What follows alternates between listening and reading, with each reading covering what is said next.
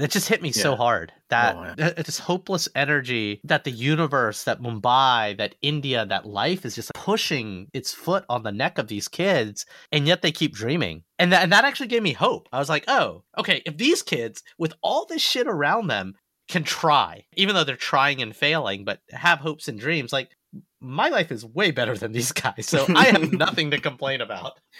See, for me, I got the opposite. Definitely highlighting the part of not being as Indian as I'm proud of. I feel a little weird in that there's so much of it identifying as outsiders to a point where I feel like I'm just feeling shitty about myself. No, not at all. All those other too cool for school Indians don't have a comic book podcast. Oh, so, yeah, they're not sitting in their basement drinking by themselves tonight. One of us is sitting in our parents' basement.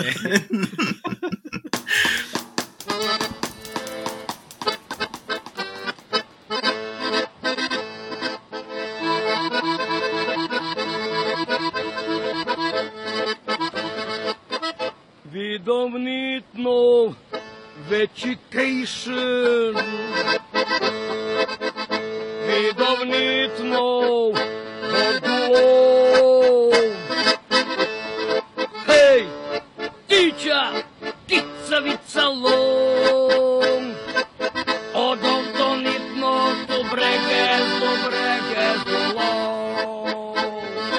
Hey, teacher, kitsavitsalom. This week on Quarantine Comics, in honor of Diwali, the Festival of Lights, we travel to the crown jewel of the Orient, the exotic land of India. Ryan, first of all, no one calls it that anymore. And second of all, we're now actually closer to Thanksgiving. This year, Diwali was actually at the beginning of November. That stupid lunar calendar gets me every time. Also, Ryan, why does your voice sound so off? I don't know what you're talking about, Roman. This is how I normally talk. No.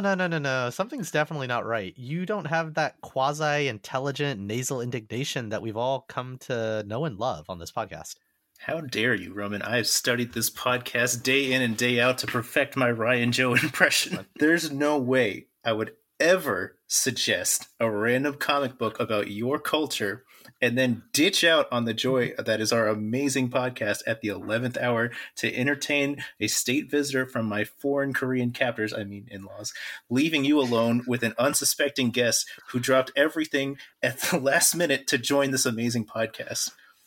By the way, what's your bank account number? We have a great sponsor from Squarespace.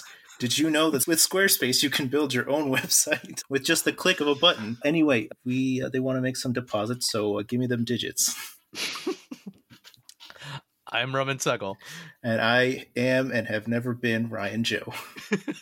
And we are two dudes who might be Indian, but we're definitely not raised on the mean streets of Mumbai. More like the mean streets of Montgomery, Alabama. Damn straight. Yeah. This week, we are reading Graffiti's Wall, the 2018 graphic novel written by acclaimed creator Ram V, illustrated by Anand Radhakrishnan, and colored by Aditya Bidikar. The book follows the follies of aspiring street artist Suresh, aka Graffiti, as he watches the transformation of his Mumbai tenements alongside his hustle-and-flowing pal Jay, or Jayesh, his portly writer-waiter pal Chasma, and aspiring actress Sarah. The city of Mumbai is actually just as much a character as anyone else, which is something I find in a lot of comics I like. And it's illustrated in a frenzied, chaotic, fluid, and hyper-detailed style that could honestly be any inner city, but it is uniquely Indian, alongside the sights, sounds, and smells that any traveler who goes beyond the sacred sites of Southeast Asia will certainly recognize and find familiar. This is anything but a Bollywood number. So across 4 individual stories, we get a glimpse into the hopes and dreams on the cusp of adulthood in an impossible city while exploring the daily trials and tribulations of Indian youth. I'll tell you what, Raman, this is not the Indian youth I remembered. Ryan, if I can call you Ryan, how would you know anything about the misspent Indian childhood? Dude, it's because my Ryan Joe impression is shit, and it's me, your childhood Indian friend, Amitosh. No shit, Sherlock. So I'll ask again. How would you, Amitosh, know anything about misspent Indian childhood? Because I was many a time threatened to be disowned and sent back for getting a B in school. Sent back to India?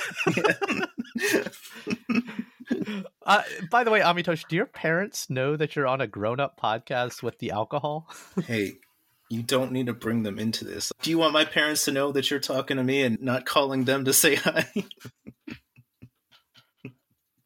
Where else are you going to find a token brown pal to read a book about Indian youth with? I could call Paresh. I could call Barun. Okay, let me rephrase that. Where else are you going to get a token brown pal that doesn't claim to know everything about Indian culture because they've lived there and experienced way more of India than you have? Wouldn't you rather have someone that was a fellow outsider that grew up in primetime Indian suburb Montgomery, Alabama, and have a perspective on something that is clearly a commentary on gentrification and rapid change of the culture and modern day subcontinent faces, far and away from the India that our parents always told you about? First of all, Amitosh, I never knew you could write such an amazing intro podcast script, but you really had me. Okay. Well, your sister called and she told me to stop letting you out of the house and also take your multivitamin. I hate all of you goddamn kids. All right. So, shitty script aside, before we get started, it's worth mentioning that Ryan is a complete punk, but also that Amitosh Singh is a fellow nerd that I have known since our much, much younger and more innocent years growing up. He is practically family. And before we dive into this book, Amitosh, I want you to fill us in on the favorite comics and pop culture that you've been consuming all these years that you've been becoming a grown-up before my very eyes. Yeah, it's terrifying. I'm trying to think. Most of the pop culture that I consumed when I was a kid, like real young, was actually from you and Barun and Raj. Whatever trades you had lying around, like that's I remember some of my earliest memories of like learning how to read were from those. I am so sorry. Yeah. Yeah, so no, the great part of that is that I remember there was the Impulse comic, and I still feel bad about this to this day, but I remember laying down on the floor reading it, and for some reason my sister had like run into the room and jumped, and somehow she jumped right onto the comic and ended up ripping out one of the pages. And then I remember for the next few hours the shame of like riding around the car with Raj to try and find a replacement, and then explain to you that we tore up one of the comics you lent us. It's funny you mentioned Impulse because it's by Mark Waid, Humberto Ramos. That's something both Ryan and I have talked about coming back and rereading some of those 90s comics that it's interesting that's what you were picking up because the comics your brother and I read, probably when we were the age that you were when you came into our lives, were X-Men and Spider-Man and stuff, and it was all about like the art and the crazy powers.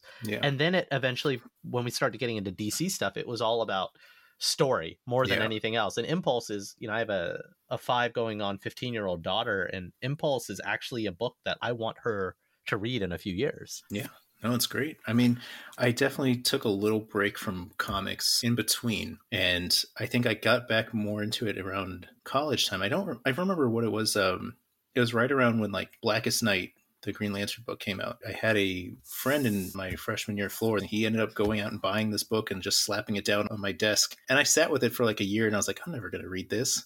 And then summer later, I picked it up, and I was like, oh shit, this is really good.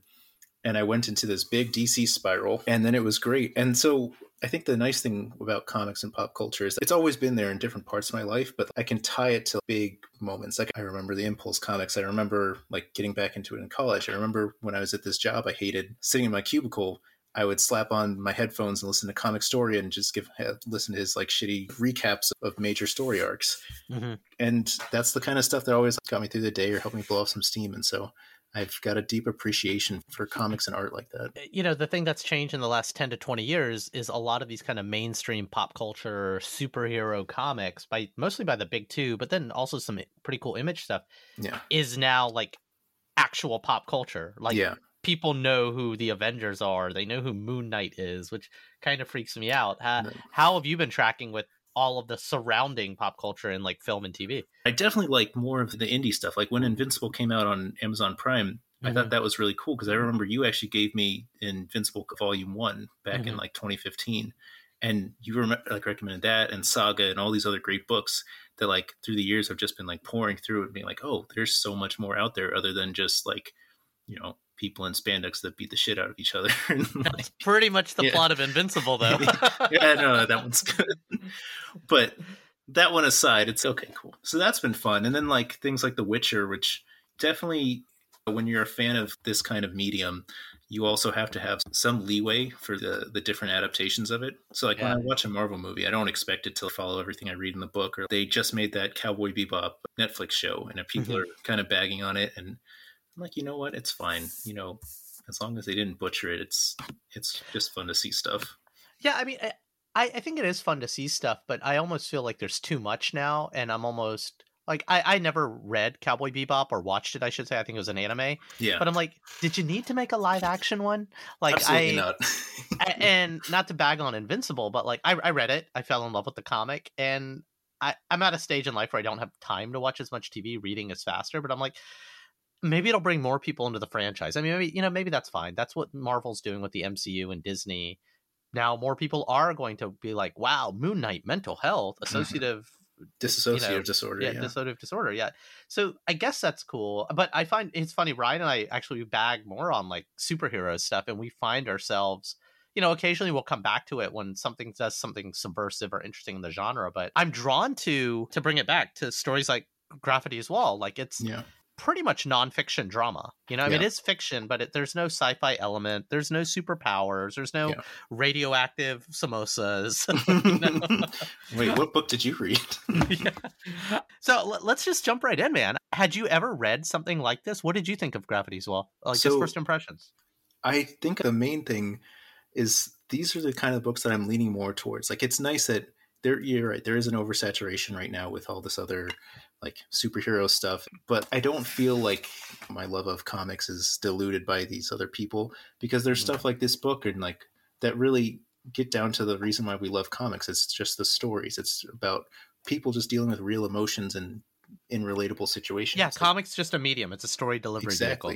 I think that's what a lot of people still have a lot of prejudice against with comics, is that they see it, they see the art, and they don't really look at they don't look at the medium as anything else than like derivative or less than. So there's still plenty of room for people to explore this medium in, and even with all the Batman and Spider-Man stuff coming out, people still have just scratched the surface.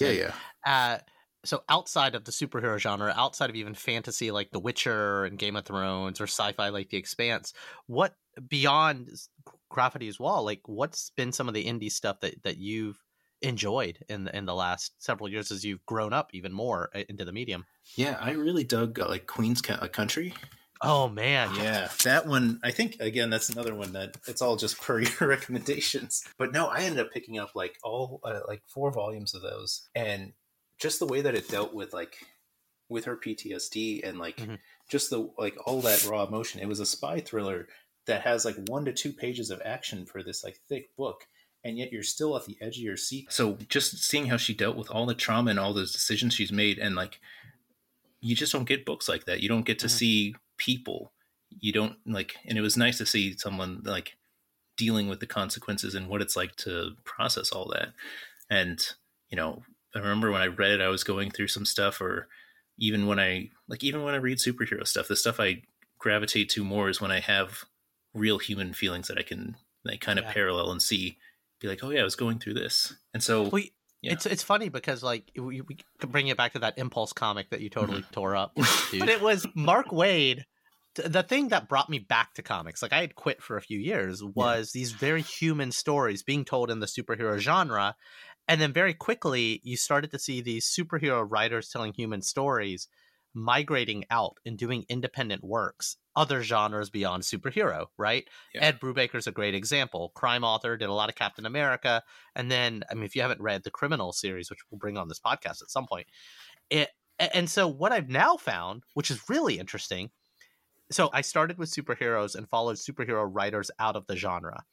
And now what you're seeing is, rightfully so, the big players, Marvel, DC, Image, are bringing in these indie writers because maybe the barriers to entry in indie comics is so much lower, and bringing them in and letting them do a take on Batman or Spider-Man or the Eternals or something.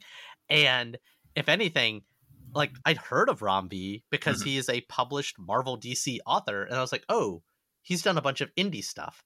And that's what I want to pay attention to. So it's just really interesting how the industry is kind of allowing this revolving door to kind of let people tell the superhero stories and go make your paycheck. Kind of like Mark Ruffalo talks about every Avengers movie he makes so he can pay for all the indie movies that he wants to do for no money. Yeah.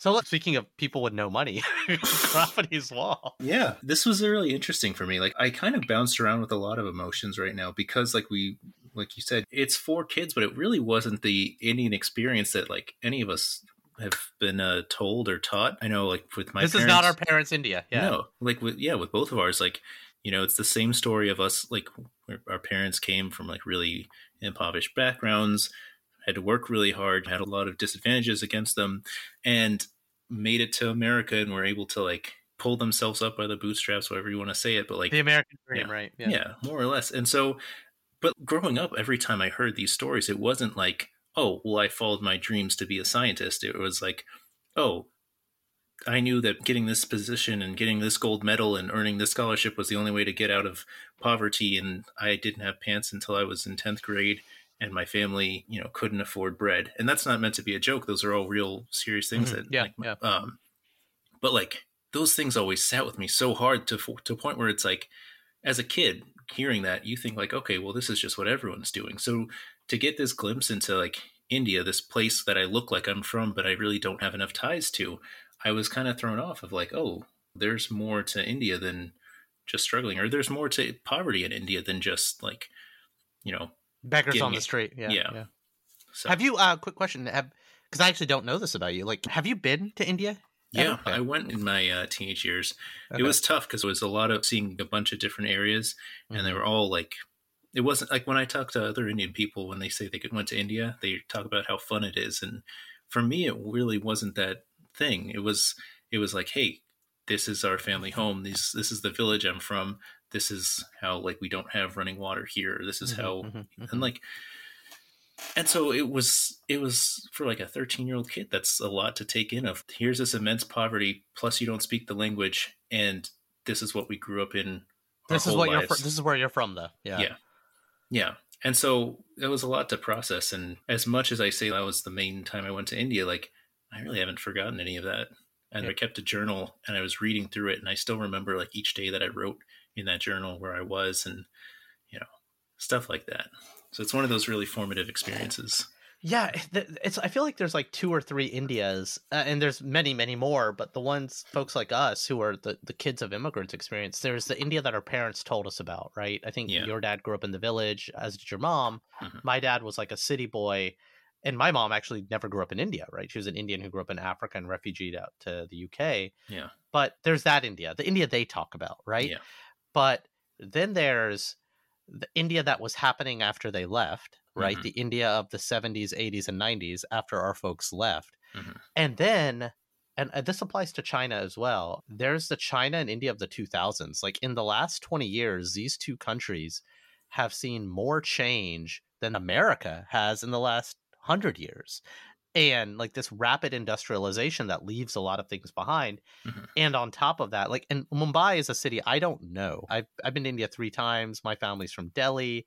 I backpacked around the south, but Mumbai is just a city I never spent any time in. But most of the Indians mm-hmm. that I through work and just various startup stuff have their existence is centered in the culture of Mumbai, which is kind of like the cultural touchstone. Mm-hmm. And it's featured in, not just Bollywood, like luxurious, crazy rich Asian type India, but it's also featured in like Slumdog Millionaire, right? Yeah. And but this India portrayed in this book was so visceral.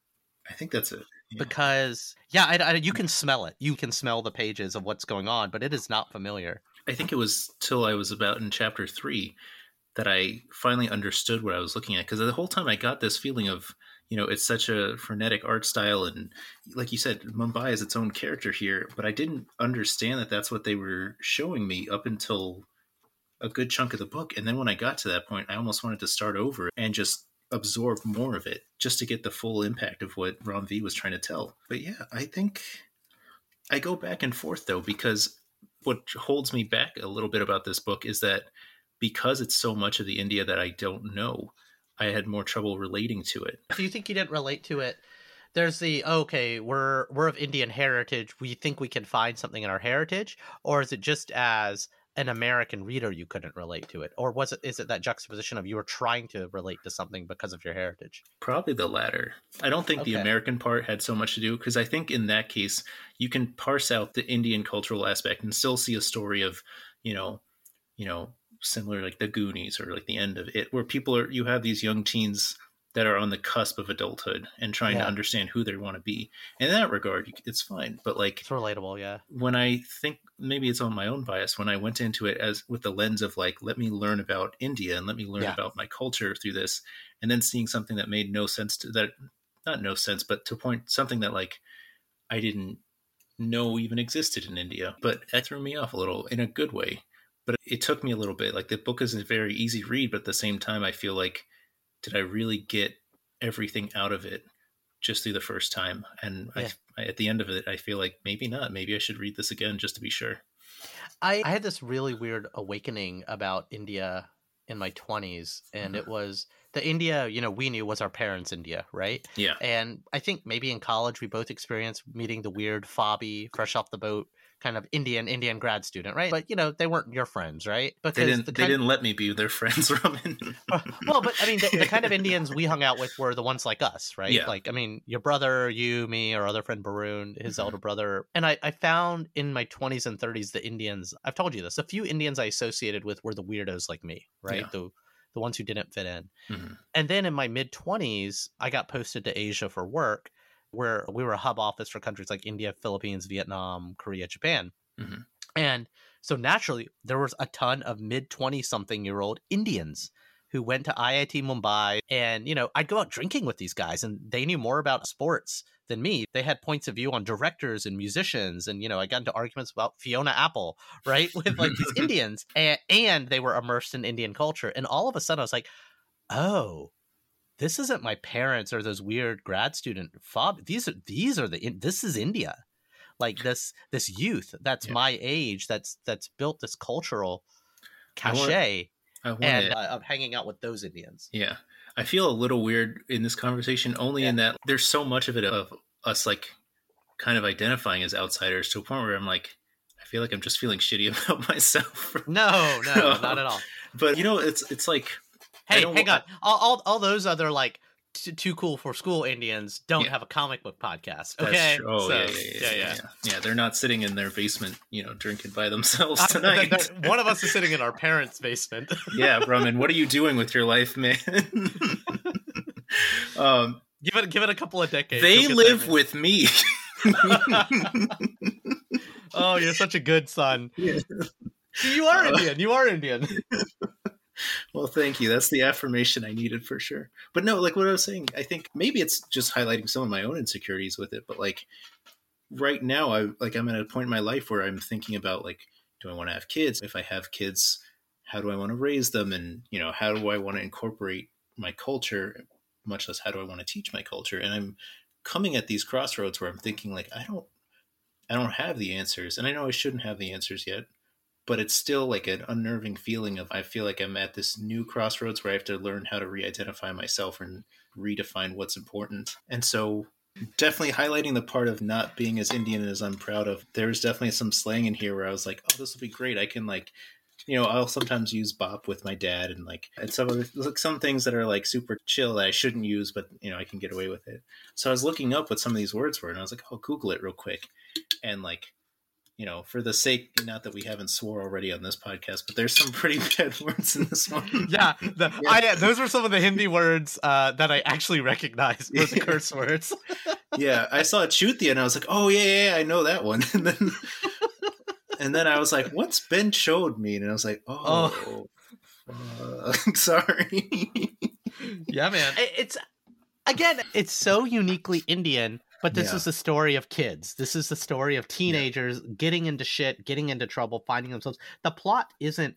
A lot of the reviews I read for this after having read it were saying the plot isn't that unique. It's just that the setting and showing the plot in a new and different way, be it how it's illustrated, how visceral of an experience, and how these characters come to life. And there's a line in this book that almost speaks to... these guys are like lower middle class in this book. Mm-hmm. And the main character, Grafiti or Suresh, he takes his sketchbook back to his house and his dad catches it and he's like, oh, you're drawing better than you have been before. And he tosses the kids like hopes and dreams out the window. It's like, don't dream so much. It's painful to watch. I was just thinking of that exact scene. It just hit me so hard that it's like this hopeless energy that the universe, that Mumbai, that India, that life is just like pushing its foot on the neck of these kids, and yet they keep dreaming. And that actually gave me hope. I was like, oh, okay, if these kids with all this shit around them can try, right? Even though they're trying and failing, but have hopes and dreams, like my life is way better than these guys. So I have nothing to complain about. See, for me, I got the opposite. It didn't give me hope immediately that like, oh, I can do this because my life isn't nearly as shitty. It was just like, that's the India that I recognize. Like, that's the Indian culture I remember. It's like, you're bad for trying. Go do something productive. That's so horrible. Sorry. Well, it's also ironic. So the book is told in 4 chapters, and it's more or less these 4 friends. The 4th character, the girl, is kind of someone who comes into their circle towards the end. Yeah. But she's the only one, and maybe it's because she's a girl, that has the audacity to be like, yeah, fuck this rat race. I'm out. I'm out. Like, I'm going back to the village. I'm going to take what's mine, and I'm out. And it's the most mature decision in this entire book. That's a good point. I didn't really think about it. When it gets to that point, and when he's waiting outside the movie theater for her, I was like, okay, well, I guess they're just wrapping it up. Like, I didn't really think about her so much as doing an exit strategy or just deciding not to play this fucked up game. Like, I just thought, like, you know what? People are fed up and they're just going to do what they're going to do. But your take on her being mature about it is actually a nice one. The only way to win the game is to stop playing it, you know? Yeah. And that, honestly, I mean, that moment might have been my favorite, but so let me put the question back on you. Of the 4 chapters, what was your favorite and why? Oh, hands down, chapter 3. I think maybe it's because that's when this is the one about Chasma and the Chinese restaurant? Yeah. Mine too. Yeah. 100%. It was, I don't know what it was. It was stuff that I've liked, like sorry to take it back to like superhero stuff, but I really love the dual storytelling with the art in the foreground, or just things in the foreground, and then the text box is telling the narration. Yeah, exactly. I saw that in Arkham Asylum, and I thought, like, oh, this is interesting that you can get 2 different stories depending on how you approach this book. And so when I saw that, I felt like I was studying the pages a lot more. And then my thing, at least what's helped me get through most of my adulthood, is like I've become just brutally honest with myself. And I feel like anything else is a waste of time. I hate pleasantries. I hate, people that hide behind emotions and, say they're fine when they're actually miserable. I prefer the people that just tell me that they're miserable, because I think that level of introspection actually is respectable.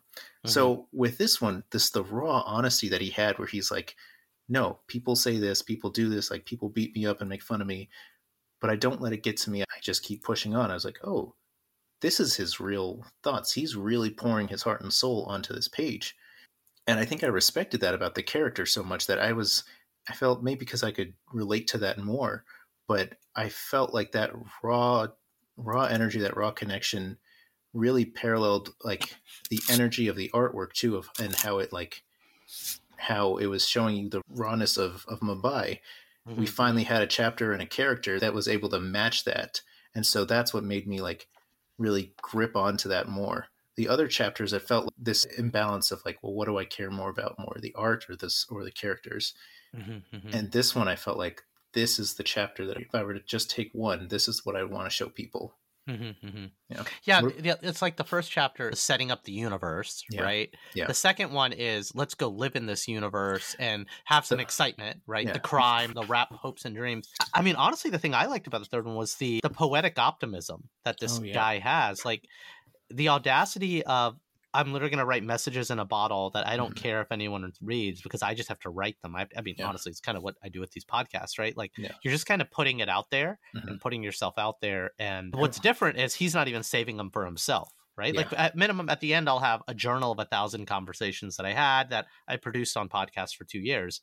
But this guy's just writing it and putting out there so he can just like get the stuff out of his system. And there's so much respect for the skill that he brings to it. I think it's almost like a therapy for him too, that like this is how he deals with all the like, with Sarah, she's, she stops playing the game, she steals the money and she moves on. But like for him, this is his version of stealing the money. This is him getting these things out of his system, processing his feelings, and becoming a stronger person. The part that really got me was towards the end of it, where he starts ripping up his journal, and like the one splash page, it's a full black page of just like scraps of paper up in the air. And my heart kind of sank on that page. I saw it happening, like leading up to it, and like that one spread, despite all the amazing art, that's what got me more, because that felt like him giving up. And it was like I was expecting it to leave it at that and just have this broken guy that was crushed by the world, and pleasantly surprised in the next few pages when Sarah came around, and you know he got his happy ending. Did it detract from the story a little? I can't say at this point, but like I think just that culmination, that rawness up until that point, and the culmination in him almost giving up only to be saved at the last moment, like that was probably the most human thing I felt. Well, you say that I agree. I mean, any time a work of art, be it a film, a TV show, or a movie, can make you feel, they're just pictures on a page, and that says something about what it does. But he doesn't get a happy ending, to be clear. And he gets a potential line on a happy ending, but it doesn't necessarily work out. If anything, I kind of wish they just kind of left it at the end of chapter 4, when the gunshot has been fired, and I think it's Chasma and Suresh or Graffiti kind of staring at each other. I don't want more. I want to ask, how did you feel about there being an epilogue? Fast forward to 10 years later, like I felt like a cop out. Oh, really? I didn't mind it as much, because I thought it was kind of dumb at the end when he shoots, and then how much do we spoil this one? That's fine. It's okay. So no one listens to this podcast. Sorry, Auntie Pinky. When he shoots and then it's like, oh, here's the blood spray. Yeah, if it ended right on that page, cool. And even then you could have jumped into the epilogue and been like, yeah, he shot the paint can. I think that last page definitely kind of is a little more disappointing when it's like, oh, it was just paint. Because in my head I was like, okay, well, why wouldn't he just get up and shoot them again? Like, this is... Yeah. So that part, I was like, that's kind of dumb. Well, actually, so I take that back. So the epilogue, after that scene, the epilogue is fast forward 5 to 10 years later. And that I didn't need. I didn't need to see, like, everyone's okay. But I actually really loved the final page, which is like the gentrification. Yeah. They tear down the wall, and it's just like some hipster's art in their hotel. That was a dark ending, and I like that. That was fun for me too. I didn't know how to feel, like if that was a good thing or a bad thing. I'm definitely not supporting gentrification by any means, but like I didn't know if that was more respectful of like, or if it was meant to just be like, oh, this is some cool shit. That was straight up commentary, man. Okay. No, it's just like this thing that wall encapsulates the hopes and dreams and the lives of these kids, and some hipster is just gonna take it for himself and put it on his wall and be cool. So here's what I saw it of was like finally acceptance into the city. Like he spends his whole time saying like, oh, these are places where I don't belong and I want to leave my mark so that people have to acknowledge it. It's the whole, I don't know if you watched Naruto, but like in the very beginning, like he's tagging all this stuff, not because he, is good. He just wants to be noticed by people. And so when they took it into the hotel or when they didn't destroy it, like, yeah, it sucks. It's some stupid hipster that just steals all this shit. But no, hang on. At first, it seems like the first 2 panels, and I'm going to read it. He's like, this is part of the local flavor of the place. Don't you see? We're not here to change the face of the city. No, we're here to make it beautiful. You understand? Make it beautiful. And you're like, oh, wow. Exactly what you were just saying. Yeah. And then the last panel is, I think it'll make a great addition to the lobby, don't you? Yeah. Like, it's that, let's put it in a Starbucks. Yeah, that's fair. I think you kind of got me on that one. It's no real defending it. It was a beautiful idea and a beautiful sentiment, and then they just fucking and I love it. Like, that visceral, oh yeah, life does suck, twist the knife, I don't know. I think I can't like unsee it now, but and when I saw it, I was like, you know what, this was gonna happen, and at least there's some bit of him that's like preserved, that like got accepted as, this is part of Mumbai, even if it's locked in some stupid hotel lobby. It would, in my head, I was like, at least it's better than like being in a hotel room. Like more people can see it, but like, you're right, it's stupid. Like that's not really accepting him. But I think deep down, I just wanted it to be like, oh, he moved on, but at the end of the day, his work was finally accepted into somebody else that like is in the city acknowledged him or acknowledged that he exists. Well, and he wasn't doing it to exist for people to know of him. He was doing it to express himself. And so, yeah, I meant that way of existing, in that like this was him saying like, I'm here, not to say like acknowledge me and know my name, but more of like, this is just the same way that Chasma writes his letters. I think this was Graffiti's way of processing what he was going through and just therapy for himself. Yeah. Yeah. It's funny going into this, Ryan actually recommended this a while back when I was like, why don't you pick the book for Diwali? Mm-hmm. Pick an Indian thing, just the same way I'm going to pick a Chinese book for Chinese New Year's. Mm-hmm. And having read a lot of young adult stuff over the last few years, I was expecting something more along those lines. Mm-hmm. And there is some disaffected youth stuff going on, but there wasn't a narrative, right? It was just 4 snapshots on life. And I actually think I appreciated that more. These are quick hits. It's a quick read. Do you want to know what India is really about? Do you want to know what the youth of the world is really about? Here's 4 quick snapshots, not necessarily some long meandering plot. Even there is kind of a loose thread that ties it through. I think I appreciated the hyper-frenzied kind of nature of the detail of the art, but at the same time, the short and sweet nature of it. Like, it leaves you wanting more, but you actually don't want more, Yeah.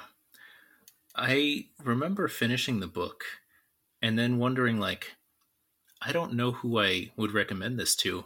And I want to pitch that back to you, Roman. Like, who do you think you would show this book to? And what are you trying to show them when you share it? It's kind of a twist on the question we ask. Usually we're like, would you recommend this book to someone? And the answer is like, well, it depends, right? Like, if you are someone... I think this book is actually adequate to anyone, not even people who do or don't read comics. This isn't the book you read after the MCU, but do you want to read a book that tells you something about a culture that happens to be a comic book? Right. And to be clear, it's not the expected culture of India. And I've referenced it subtly before, Slumdog Millionaire, that opening scene, and Danny Boyle is kind of a little bit of, poverty porn, but like, that's what this book does. Let's create a visceral reaction based in a familiar trope, the story of disaffected youth and their journey, right? But this book is unique. It's familiar enough and foreign enough at the same time. So it's like, if you want to read a book about India, and again, this is not the India I know, to be very, very clear, but it's the India I know exists just beneath the surface. This is not the Taj Mahal. This is not the Ramayana. This is a bunch of teenagers trying to make it. Yeah. These are real Indian people. Like, that's the thing I was trying to think about. Like, maybe I went into this hoping to learn more about myself, and then having that backfire a little bit because I didn't see myself in the book, or I didn't recognize the stuff. Yeah. But I was wondering, like, I still don't know how to answer the question. Like, do I think it's a good book? Yes. And I'm looking forward to like picking it back up and studying it a little more. But I don't know, because even though it's uniquely Indian, because it's in India, I don't really know. I don't feel like it's my place to share that or say, oh, hey, learn about India from this book. In the same way, like... Well, it's learn about India. Learn about India. That's a good point. In the same way, I was thinking like, oh, well, maybe I'll share it with my parents or something, like for fun. And then after Googling a few words, I was like, yeah, probably not. So... you're old enough now where this is not the kind of book where your parents are like, you're reading what? Yeah. And then I think about, do I share it with my nephew? Like, he's a quarter Indian, like he doesn't have much roots, but like, do I want him to know this? And I don't know. I don't think it's about, hey, you have a connection to India. Yeah. Read this book. It's, hey, do you want to know something about India that you probably aren't going to see somewhere else? If I think if you're culturally curious, I would recommend this book the same way I might recommend. This is the power of having diverse voices that come from diverse places telling stories. Like only Ram V could have told this story. Mark Waid couldn't tell this story. Matt Fraction couldn't tell this story. Grant Morrison couldn't tell this story. And fun fact, Grant Morrison has written a book about India, and I'm still not sure how I feel about it. I'm not sure how I feel about it. Like I've kind of skimmed it so far, but and this is why I want to read science fiction by Chinese authors. This is why I want to read Bolivian writers' stories. Like it's a story that only someone from there can tell you that is going to kind of subvert your expectations. Because I think to your point, if I went into this thinking I was going to have like a youth of India revelation that might unveil something about my parents or my friends from India. And I didn't get that. I just got a unique experience that was somewhat relatable that clearly is happening in India. I wonder if this will be more accepted by like the next generation when things, because we still grew up with first generation like immigrant kids, and so when these things and when our parents' culture kind of phases out a little bit more and things adapt more, I wonder if this will be more of the norm, and this will kind of fit in that role of like, let's just learn about India, and this is more of what India looks like on the surface. What I'd recommend, something I've been doing a lot of, independent of this book, as I work on a project related to India, is I've been researching and reading, and there's lists out there of comics by Indian creators, not Indian American creators like Ram V. I don't know if he's Indian American, Indian British, or whatever. But I think I read that he grew up. They all grew up in there. So but creators who are still living in India, who are Indian, who are making the comic scene in India. What are they writing about? And it's not Amar Chitrakarta and the religious stuff, although there is some really interesting religious stuff that's come out in recent years, but it's what are the crime dramas? It's not even the superhero genre in India. What are the nonfiction dramas that talk about partition and the state of emergency? There's a scene that's creating a lot of stuff, and believe it or not, this book has that kind of frenzied, chaotic nature that is true India, not Bollywood India. It's reflected in those comics, and I guess so. Let me put it back on you. Like, would you not necessarily who would you recommend this to, but would you recommend this to someone? I don't see a reason not to recommend it. I mean, I'm still figuring out who I would recommend it to.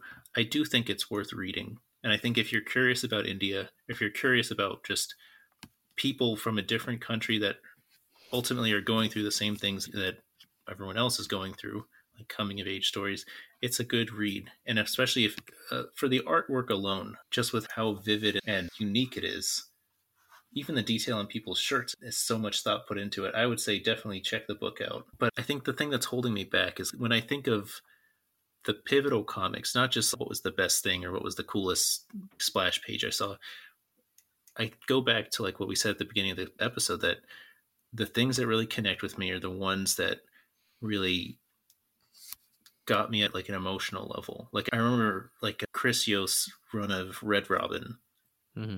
But I remember just the frustration that Tim Drake had of like not fitting in, being cast out as Robin, like, and like having to go and find his own path and like deal with some depression and this whole journey of self-identity. That was like, superhero tights and capes aside, like those were the things I was feeling when I read that. And so it was nice to have almost a roadmap. With this, like I don't see the roadmap as much as that I see like, hey, this is here, this exists, and you should just know about it. And I think that's what's throwing me off about it. Yeah, I mean, I think the thing about any fiction or nonfiction, but any good story is it hits us all at different points in our life. And be it a comic book about the third and best Robin or kids, and it just depends where you're at in your life when you read it. And what it's almost like what you bring to the comic is going to be just as important as what the comic brings to you. Absolutely. It's kind of like that match. So yeah, hey, so if you're going through some shit, you should read this book, maybe. Maybe. Or maybe you'll read this book and you realize you need to go through some shit.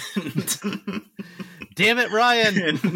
What are you making us feel? Oh, he ditched us on purpose because he's too much of a coward.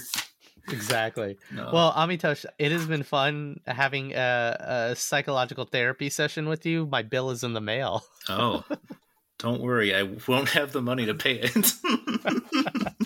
Hey, this was super fun. I really appreciate you having me on, man. Yeah, absolutely. We hope you'll come back for some hopefully slightly happier, less body horror stuff. Oh my God. Count me out for any Junji Ito stuff. Damn straight. That's what I say every week. Worst nonsense ever. And that's our show. Like what you heard? Be sure to share with a friend, subscribe, and leave us a review wherever you get your favorite podcasts. See lots of pretty pictures of the books we read at qtdcomics.com. And since we're sure no one's listening, prove us otherwise. Shoot an email over to say what I got right and what Ryan got wrong. qtdcomics@gmail.com. Give you a social media handle, but we're old, and that feels like too much work. I'm Roman Segel. And I am and have always been Ryan Joe.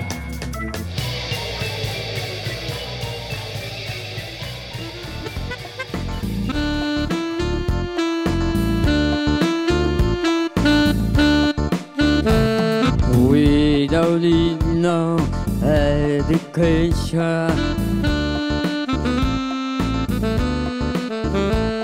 We don't need no force control.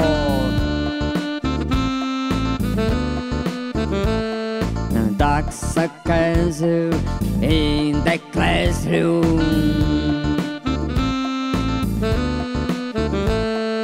Teacher leave the kids alone. Hey, teachers, leave the kids alone. All you know is this stuff. I know they breaking the wall. All you know is this stuff. I know they breaking the wall. Alô, Aquibel, Bahia, já tô speak, hein? Ó, que só foi uma aulinha, hein? Se eu conseguir, imagine você, hein? Teacher, thank you. I love you, Aquibel.